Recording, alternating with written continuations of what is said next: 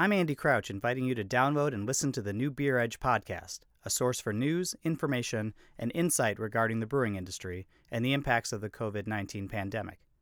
The show, co-hosted by John Hall and I, talks with key players on the front lines of the beer business to give you insights and advice on how to navigate these uncharted waters. The Beer Edge podcast is available on all major platforms, or you can visit us at beeredge.com/podcasts. Thanks for your support.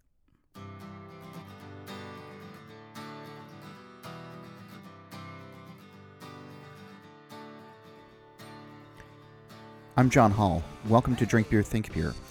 And the last time I was in Austin was in 2015, and after a long few days of drinking beer, doing interviews, and generally getting my fill of the city, I intentionally carved out some hours on my last day there, before my flight home, to visit with Jeffrey Stuffings of Jester King. I wanted to leave on a high note, and that visit, along with the interview I'm going to play for you in just a moment, that we recorded last week, did not disappoint. And I'll tell you more about it in a moment. But first, I'm happy to say that this episode is brought to you by Kodo Design, a craft beer branding firm and authors of the new book, Craft Beer Rebranded. Craft Beer Rebranded and its companion workbook are a step-by-step guide to mapping out a successful strategy for rebranding your brewery. Based on Kodo's decade of brewing branding expertise, this two-book bundle will help you weigh your brand equity, develop your brand strategy, and breathe new life into your brand. Whether your brewery is 3 years old or 30, Craft Beer Rebranded is your guide to attracting new audiences, selling more beer, and positioning your brand for the long haul. Learn more and buy your copy today at craftbeerrebranded.com. Welcome to the show, and I'm really happy to bring you this conversation I recorded last week just before the Memorial Day weekend started. I talked with Jeffrey Stuffings, the founder of Jester King, the farmhouse brewery on the outskirts of Austin, Texas. The brewery is the stuff of legend by many drinkers and was driven to heights of popularity thanks to the wild and spontaneous beer that Stuffings and his brewers have produced throughout the years. And as good as the beers are, it's also an idyllic place to visit, like I experienced in 2015 when I arrived mid-morning and spent a few hours talking with Stuffings, pulling nails, and tasting through whatever he deemed ready to drink. It was quiet and peaceful, and the space lent itself to conversation. We got so carried away that I almost missed my flight home, and it would have been worth it. The brewery is quiet again these days. Because of the COVID-19 pandemic, the brewery has largely been closed, but as you'll hear, it's getting ready to reopen. And when it does, things will look and feel different. And maybe that's in line with all that's going on with the brewery as it heads into a new phase of its life. Stuffings has released a Pilsner, yes, a clean fermented beer, and he's candid about why, and it signals a mature attitude of a brewery that has always valued maturation. There's a wine program in the works and a renewed sense of experimentation, thanks to a little downtime, but also because of the kitchen operating at the brewery. Stuffing explains it all while talking to me from his brewery in Texas, and I started off by asking him what we can all expect when the brewery reopens. Here's our conversation. We're basically taking our old model that was kind of, come one, come all, no need to book a visit or anything, just show up. And we would say internally that we were doing essentially a mini beer festival every weekend at Jester King. Because how big is your property? It's altogether it's 165 acres, of which really only I would say 25 or so are kind of currently accessible to the public. So we're changing that, and kind of a secondary piece of our planned reopening is to actually open up trails throughout the property. Our farmer Sean Pepe Myers, he's and my brother Michael, he's Jester King's co-founder, are building a 2 mile nature trail throughout that acreage to essentially give people an avenue to come out to Jester King and then also kind of enjoy the outdoors and remain appropriately spaced while they're in nature. So that's kind of a component of what's going to be new.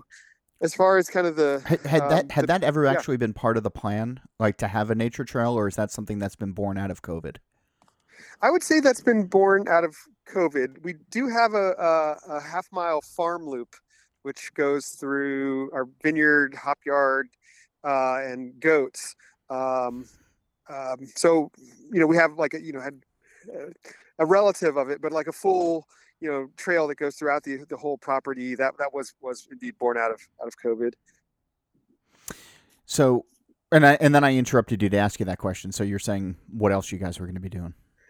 Yes. So we're I kind of teed that up by referring to what has been the past, and it's going to be, I think, quite a departure from the past. We'll be going from, again, just kind of like beer festival and beer hall seating type of an environment to a reservation system. We're almost ready to go.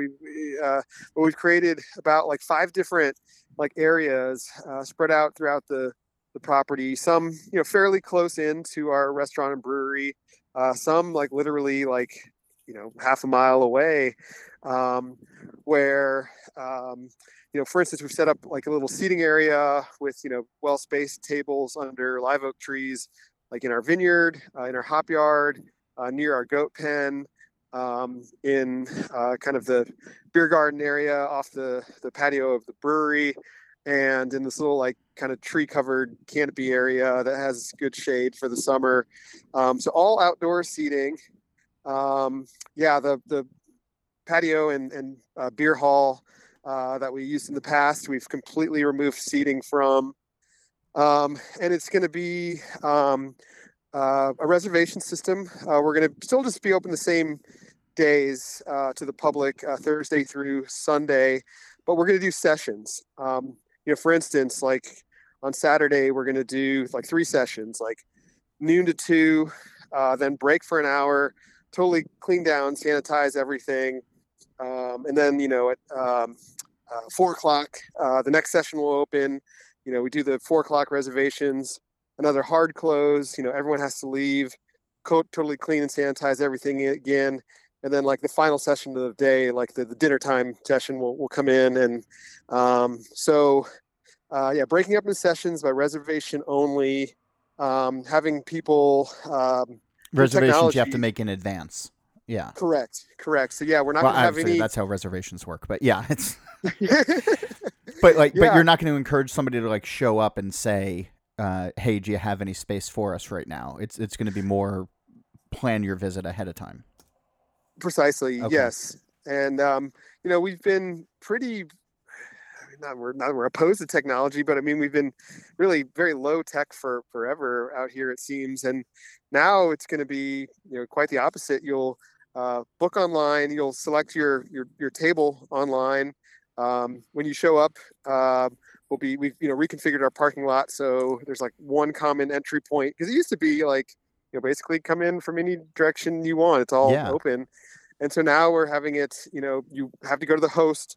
The host will show you exactly, where to go to your table. Every table will have QC codes. Wait, is it QR? God damn it! Anyway, the little box QRs. Scan. Yeah. QRs. Thank you. I think. Yeah. I don't know. Yeah. Yeah. Sure. Yeah. Yes. I'll do some creative editing so we sound really smart afterwards about this. Okay. If I figure out how to do creative editing, so this is probably just going to stay in. But anyway, go ahead. Fine. Yeah, I'm not embarrassed by that. So you scan the code, and then it pulls up a menu on your phone. You place the menu online. You'll get a text when your food and drink are ready.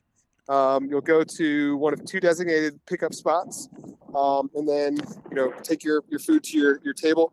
And then we're going to be asking everyone that they stay at their tables. If they want to take the nature trail, that's fine. But otherwise, not mix with other folks. Just to stay with your party at your table. And we're asking that everyone wear masks, except when they're at their table and eating and drinking. Yeah.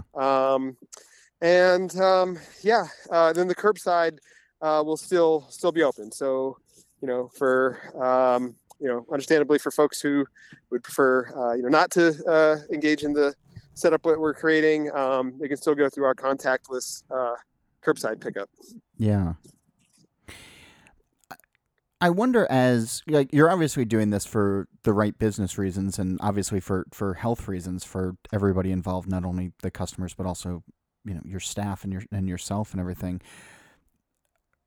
How do you feel going into this? Because you have built up this culture in the last few years, and it sort of breweries being known for like a certain vibe and being able to spread out and walk around and mingle, like that's sort of like the charm of visiting your brewery.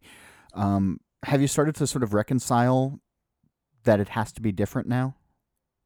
Yes, I would say, I've, went through the kind of the stage of, disbelief. And I'm kind of, well past that now. That was kind of more like March, April.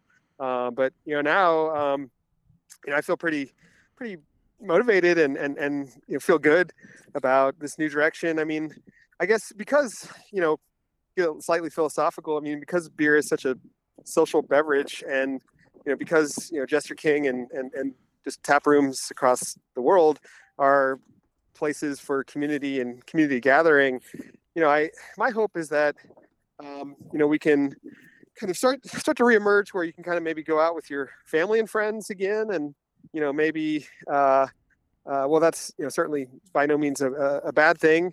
It may not be where we can kind of meet new people and mingle and be social quite yet, but I see this as kind of like a step in the right direction, where we can start to go out again with again family, friends we're close to, and then from there my hope would be by 2021, and granted, no one truly knows how this is going to play out, but my hope would be, like, if we were to talk a year from now, we're starting to get to a place where the whether it's a vaccine or therapeutic treatments, or hopefully the disease doesn't mutate in a bad direction, through one of those things or a combination thereof, we're able to start to if not have like mass gatherings, at least like we don't need to ask that you like strictly stay at your table. I mean, we're totally prepared to do that for if that's what we need to for public health, but Yeah. my hope is that by sometime next year we can start to move away from that. That's just wishful thinking. I mean, I have no evidence to support that, but I mean, that's just my hope. Yeah, no, and that makes total sense. As you've been reworking this plan and sort of adjusting to the new normal, I know you're doing clean fermentations now, and I want to talk to you about that in a minute. But for your core beers and the other beers that you're known for that take time, and that I know you put a lot of thought into, and making sure that they're released when they're ready, and has that aspect of the business been impacted, or have you still been able to put your focus on the beer while you're also focused on this new reality and changing up the very nature of the business there? I would say from a creative standpoint that the pandemic has not been a big hit to what we do. I feel like as brewers, we still get to be experimental and creative. In some ways, because we're so focused on the to-go business and distribution, as we have been in the past, that to some extent it feels like every beer we make now is kind of like a one-off, because we're not so much brewing for our tap room. Before it might have been like, let's make sure we have Petit Prince, our table beer, and Noble King, our hoppy farmhouse, and maybe one of the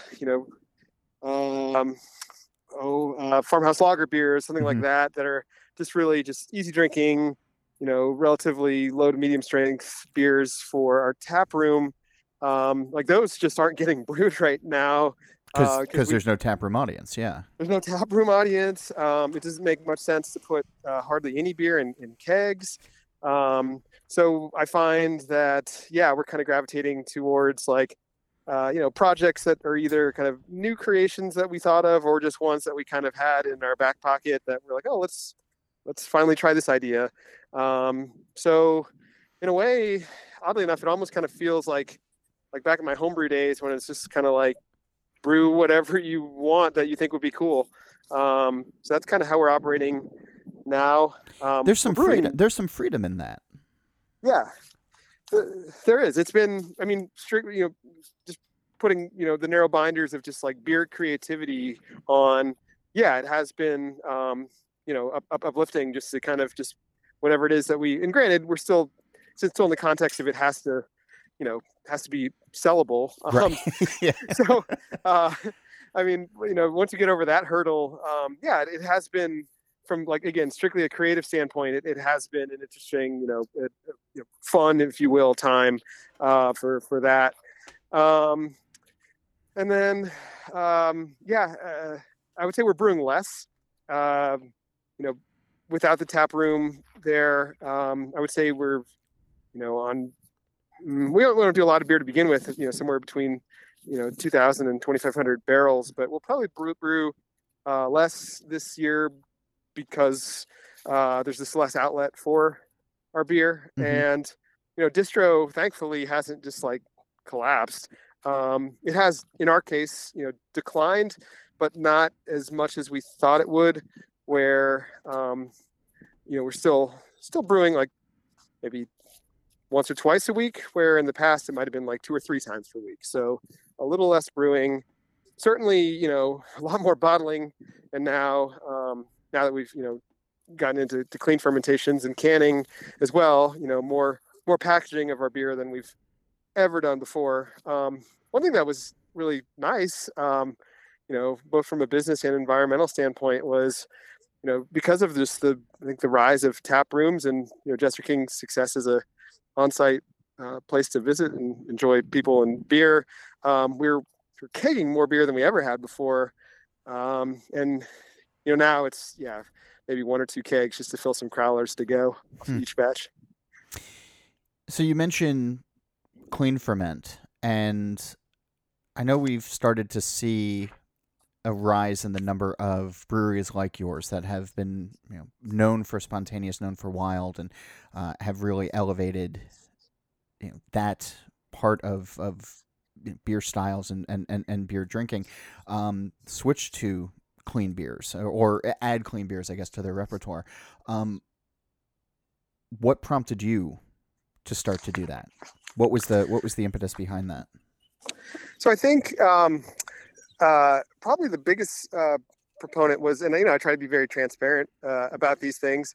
We had seen really kind of a decline in the popularity and sales of our wild ales, large format beers.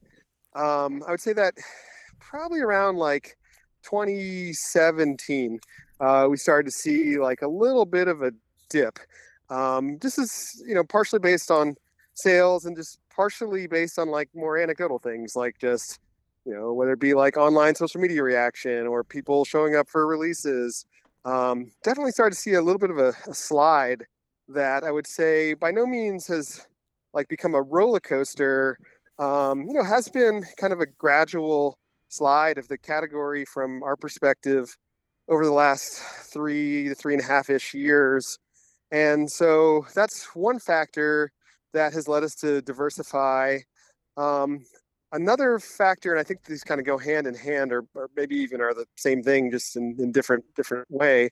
We've seen our business go from, bottle releases where it's like, hey, show up for this release, we get this big influx of people, beer sells out in 4 hours, and then, it's kind of mellow for the next, week or two. And then there's the next release and the next, like, kind of explosion of, interest and sales. And then, kind of these kind of big kind of like spikes, where we found our business these days is more kind of, kind of constant. You could argue more sustainable. And I'm talking pre-pandemic, believe me. Yeah. But, It's gonna, but,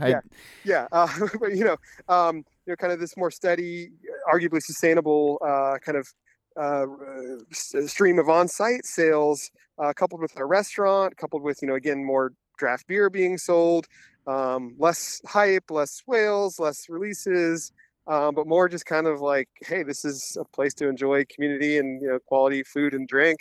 And along those lines, because we've seen our business become, I would say, less reliant on, beer geeks, beer traders, the trading network. that we've and more just oriented around like our local community, where I feel like what I kind of truly hope, at least an aspect of Jester King's legacy, is to be just like a really thoughtfully put together place for the public to enjoy, friends and family and community. Making beers that are kind of for the people in our backyard, like beer geeks all over the country might be after certain releases, but I mean the person down the street from us maybe just wants like a Helles or something like that, and that's really the motivation in a nutshell. Sure. What I think has kind of been secondarily fun from a brewing perspective is getting kind of back to my at least amateur roots, where I didn't start off, at least as a home brewer, making just wild ales. I made a lot of different types of beers, and so getting to kind of do that for the practically the first time. Technically, we did brew a couple clean ferments when we were early on, but for all intents and purposes, getting to like now finally kind of do some pure culture fermentations on a professional scale has kind of been, and again, I'm not hiding the fact that there was like an economic reason for doing that, but Yeah. By the same token, it's been kind of fun to create with more intention than ever before, where in the past, I think it's very, very accurate to say like what the beer is like a partnership with nature, where you're just kind of responding to nature and nature's responding to you. And now it's more controlling to a degree, controlling nature and creating more intentionally. And that's been fun. It's been fun to make lagers and hoppy beers, and so yeah, I'm enjoying it. But you were so thoughtful and still are with your approach to the wild spontaneous and the beers that you became known for and sought after and celebrated for so early on. I can't imagine that you just casually jumped in to these clean ferments and to these lagers. Like obviously for the economic standpoint, like you want to make sure that things stand out, but the area of the state where you're in already has a lot of really great lager producers, Yes. folks who have been known to it. So when you were starting to think about what you wanted your beer's representation to be in that field, where'd you start and where'd you wind up?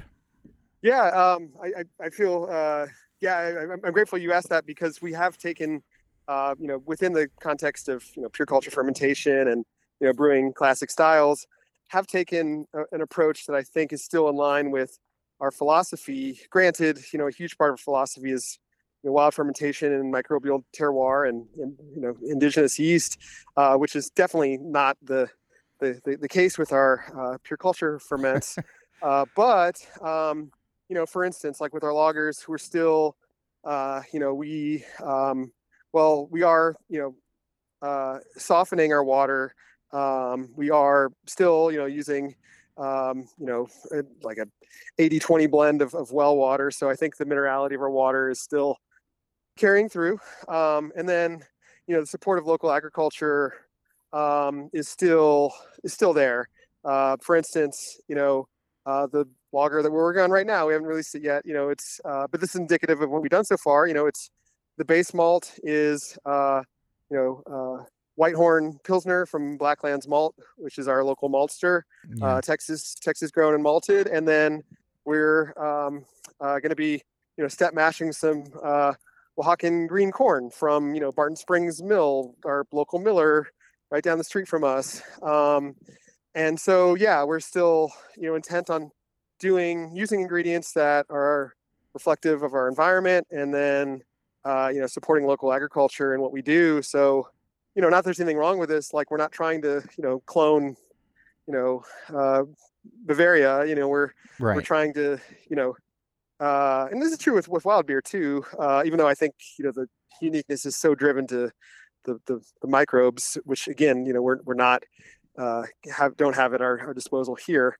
But yeah, I mean, just really harnessing what's around us to still make beer. So I think there's still a degree of kind of sense of place or terroir to some of these lagers, and to a lesser extent IPAs. I mean, the IPAs we've made, I mean, yes, it's still local malt, but I mean, the hop character is just so overwhelming that I have a hard time getting more kind of sense of place out of those beers, but at least we're still supporting local agriculture. Yeah.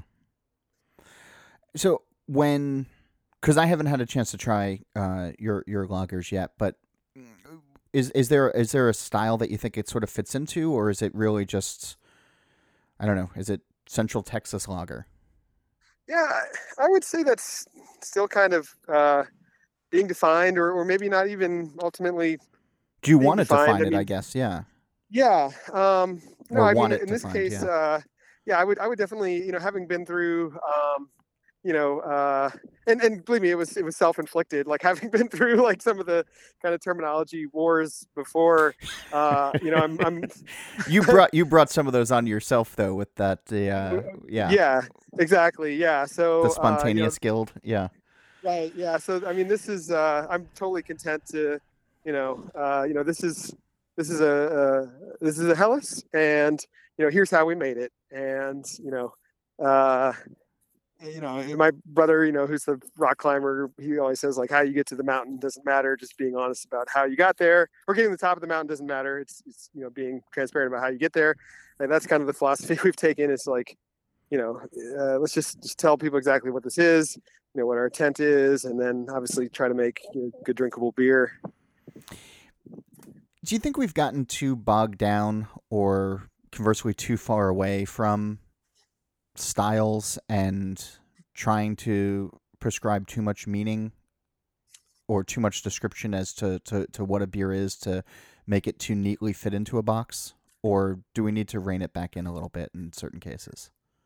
Yeah, I'm relatively comfortable with kind of that I remember getting into beer as a home brewer, and it seemed like at the time, this is like about 15-ish years ago, it seemed like there was kind of that kind of Garrett Oliver, Sam Calagione debate versus like just total freedom and artistry versus like there's still styles, like you should and I think that was to some extent kind of a false dichotomy, or kind of a rivalry that didn't maybe have true substance behind it. But nonetheless, I remember like that was kind of like, I remember the debate like getting into beer at the time. And I mean, personally, I don't know, I feel like there's enough kind of, I think more like just identifying the tradition that you're kind of riffing off of is important. We try to explain like where our inspirations come from, and maybe there was a historical style which was of course created out of necessity, and as global commerce and just the ease of making beer has gotten precipitously better over the centuries. I think it's hard for kind of localities to develop like true styles that can kind of are just made part and parcel out of that place because of necessity. So I don't know. I feel like I'm dancing around your question, and that's not my intent. No. Yeah. Yeah. I guess it's never. I don't feel limited or restricted. And I find styles helpful. I am a person who likes when brewers not like write me a essay, but at least like explain like we kind of did a riff on this style, and we use this technique and these ingredients and this process, and here's why we did it. Where we're not brewing style per se, but I can at least identify like what you're riffing off of. Draw a musical analogy. I mean, this is we're doing a riff on like prog metal or something. I mean, just like whatever it may be, just to kind of have a kind of a reference point to start from. I do find helpful. And I don't think styles are in any way limiting in creativity. If anything, I think getting into brewing, they give you a mark to aim for and kind of, judge your initial learning off of. And then, once you obtain competence in an area, you can start, kind of adding flourishes to it, and it kind of builds from there. Yeah. Yeah. So earlier you mentioned harnessing what's around you, and you've obviously made a lot of beers, and you focus on a lot of locally grown ingredients, and I guess we're headed into the beginning of fruit season, as it were, and continuing for the next couple of months.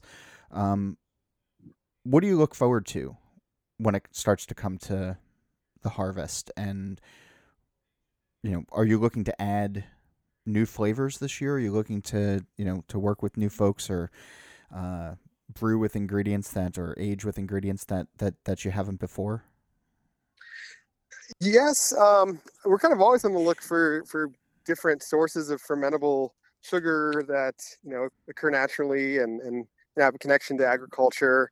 And then for the vast majority of fruit, we're using introduce it to naturally occurring yeast and bacteria and seeing what happens. Fermenting grains is of course super interesting, and I love that, but I honestly get more excited about fermenting fruit, really, or at least like grains in conjunction with fruit.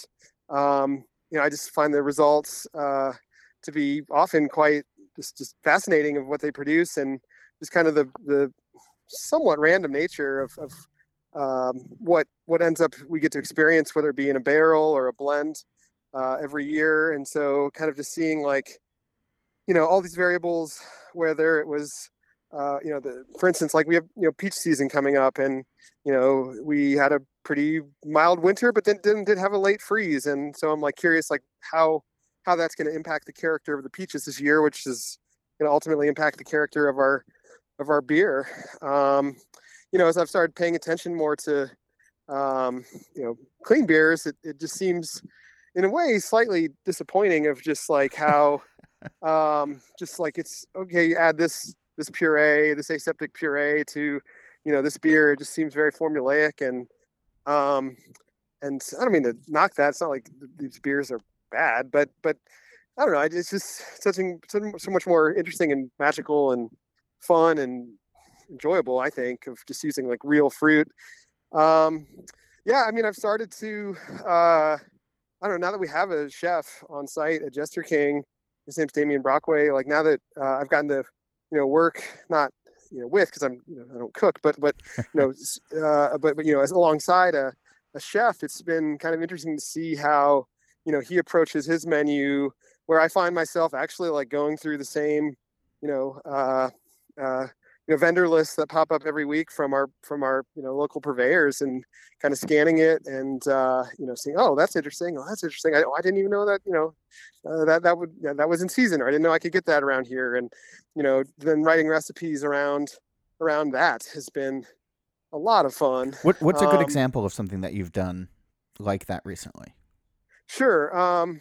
Here's a weird one, and we haven't released this beer yet, but like Malabar spinach berries, like that. Yeah, exactly. Yeah. I'd never heard of that before. And we'll see, what are they? There are these just like intensely purple berries that kind of look like a darker shade of kind of like dragon fruit. And they have, both culinary, but also like textile uses, as they've been historically used as like a dye for clothing. And they're, speaking of dragon fruit, they kind of remind me of dragon fruit, of the sense that like their aromatics aren't that awesome, but they impart like really cool like texture and mouthfeel, and then of course like a stunning color. So that's just like something I never would have even uncovered before, had I not kind of started to think like a chef a little bit more in terms of our beer making.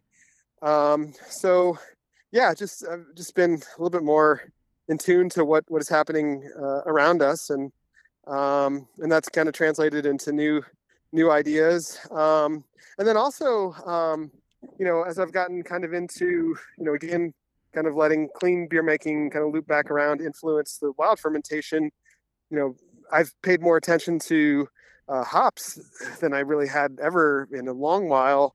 Not so much aged hops, but fresh hops for sure. Yeah. And you taste hop character in some of these clean beers, and then you think, oh my gosh, I think I have at least maybe a sense of how that's going to translate in a wild ferment, where all of a sudden I find like we're adding like hops to wild beers that we like never really even considered before, and kind of taking some of like the like fresh fruit characters from clean beers and kind of letting it like turn into like over ripened funky fruit that's just like almost like durian fruit levels of funk, which I don't know, I think are really cool. So yeah, just kind of using the knowledge I've gained to actually in making a few IPAs now, and then taking that and right back to wild fermentation. So I think in a sense it's kind of informing what we do on the wild front as well, and I think making it at least parts of it better. That sounds like a fun evolution, though. Of it's you're obviously trying to do things that are smart for the business with some of the clean ferment, but it's also informing you on or helping you on the stuff that you've long been passionate and sort of known for. I I don't know. I guess I'm just sort of curious about like the evolution and like how you continue to see, or even how you hope the brewery might continue to change it up and stay current. Because I mean, you sound jazzed when you're talking about this. Like you're not just making the same old recipes day in and day out, delicious as they may be. But it sounds like you're really giving your brain a workout when you're creating these days.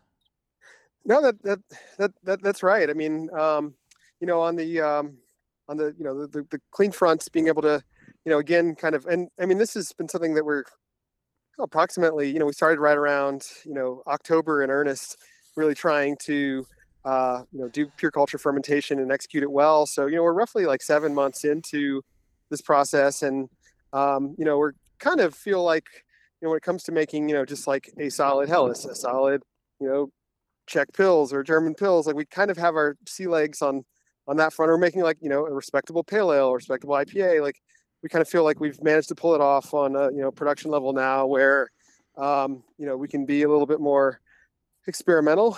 And yeah, as I was saying before, just just I don't know, I find kind of reinvigorated from the standpoint of doing new things, and then all of a sudden, creating all these clean beer recipes. It was like, well, I kind of want to, take a look at like Das Wunderkind, like our blended saison, and I'm like, well, I don't know, some of these hops I think could totally improve the recipe and fermentation for that, and some of these, in my kind of frustration with like not wanting to work with like aseptic purees, it's had me kind of looking out there of like what could we process locally for like clean beers that would work relatively well. And like through that search of like started to discover new things around us that I probably wasn't looking as closely to at before.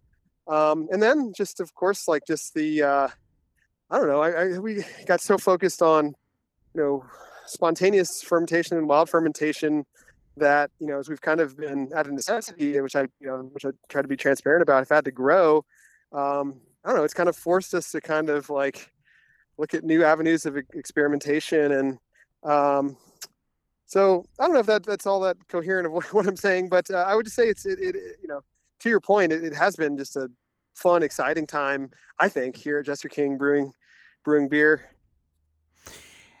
And you're branching off into wine now as well, or you're planning on branching off into wine.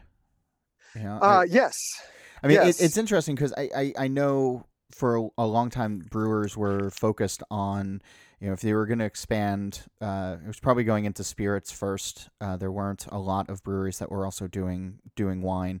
We're starting to see, I guess, more and more of it these days. And was that obviously it's something that you're passionate about if you're doing it. But is it also just, do you think it's changing consumer preferences as well, that there are so many cross drinkers out there that you can try to appeal to a larger swath of people? What was the... Yes, whereas making clean beers, as I mentioned, was I would say at least in large part, driven by changing consumer preferences. Our decision to pursue wine was not based on that. We've had a long time desire to make wine. It just was illegal until September. Yeah. So it's really deregulation that's allowed us to go forward on that. I mean, were you champing at the bit for a long time on this, though? Yes, absolutely. I mean, ever since we really got into fruit re-fermentation in beer around 2012, that just it's such a close parallel. I mean, essentially, in many ways, we like practically are creating wine. We're using similar techniques, similar ingredients, similar processes, equipment. The language we speak, I feel, really translates through in talking to winemakers. I just, I feel maybe up until this point, since I've gotten more into, clean fermentation, but up until that point, I typically feel way more in common and camaraderie even with winemakers than even brewers necessarily. Really? Oh yeah. I mean, just I'd go out to for instance, like Southold or Cruza Kamal, like my two wineries close to us in the Hill Country that I think are just doing amazing wines, just really low intervention, minimal intervention wines, and we would essentially speak the same language of just waiting for the fruit to mature, using indigenous yeast, fermenting the juice spontaneously, letting it mature, creating a blend, re-fermenting it, in some cases, always for us, but in some cases for them. So I mean, our processes are essentially like the same, and I don't know, that just created a real close kinship, versus I don't know, I feel like this is probably a little, I don't know, shitty in my part, but I feel like so much of brewing is almost like kind of paint by number. Like here you have 32 crayons to play with. You must select one for this malt, and then hops, and then yeast, and it's like just basically like different variations of a pretty limited palette, where you start getting into truly using non-commoditized agriculture, like local agriculture, and then throw wild fermentation on top of it, and you're talking about like a different ball game, really. And we meet on winemakers, and like we're speaking the same language. Like we don't have to explain it to them; like they get it. And we kind of feel like we're part of the same movement, where we've not always felt that camaraderie with other brewers. We just feel like we don't feel like interlopers, like coming into, we haven't gotten there yet, so I don't want to speak too soon, but like, I don't feel like an interloper going to make wine. I feel it's just like a natural extension of what we've done for nearly a decade. We're making, lagers. It's like, we're coming into this with like zero pretension. We're going to try to, make quality, but like, we're the first to say, like, we're the new kids on the block on this. Like, we're not claiming any type of gravitas, or we're going to earn every ounce of respect we get with these styles, because we are new to them. Where again, I'm kind of repeating myself, but with wine, I mean, yeah, we'll have something to prove for sure, but I don't feel like we're entering into really anything all that new. Yeah, but it is such I mean, there are difference in consumers. I had Mitch Erdeminger from Speciation on the show a couple weeks ago, and he was talking about some of the natural wines that he's doing right now, and the reaction that he's gotten a few times that he's gone to wine festivals. And granted, he's doing wines in spirit barrels and things like that are a little bit weird, but in the beer world, he's making amazing things and has a pretty strong following. When you go into a whole other arena, even if you are speaking the language with the other winemakers, if the consumers don't know you, I guess that's got to be. It's almost like starting from zero again. Like, you're not just like, hey, we're Jester King. We're a brewery that, a lot of people know and a lot of people like, and, people trade us all over the world kind of thing. That doesn't necessarily mean anything in their world. That is true. And that's a good point. And I'm kind of, as far as, having the ability to see these wines, let's just say sell or have a following. I would say a couple things on that front. Like, we're going to be starting pretty small. We're planning on making probably like 250 cases this for 2020, depending on how the harvest goes. And it's hard to really project out with so much uncertainty right now. But assuming the year will come that the threat subsides, and we can comfortably gather in large numbers again, I'm confident that Jester King as a tap room will be able to support that. We already sell a lot of guest wine as it is. And then I also think with Beer Geeks, there are hugely, maybe not like with IPAs and stouts, but at least there is this like hugely committed following of fruit re-fermented lambic and wild ale appreciators that I think the messaging can hit home that like this is just kind of closely associated with these beer wine hybrids that we've been making for a number of years, where I think people will geek out about it. And then similar to Mitch, I mean, we're going to try to keep it fun too. I mean, we'll probably stick to neutral oak or probably more like stainless.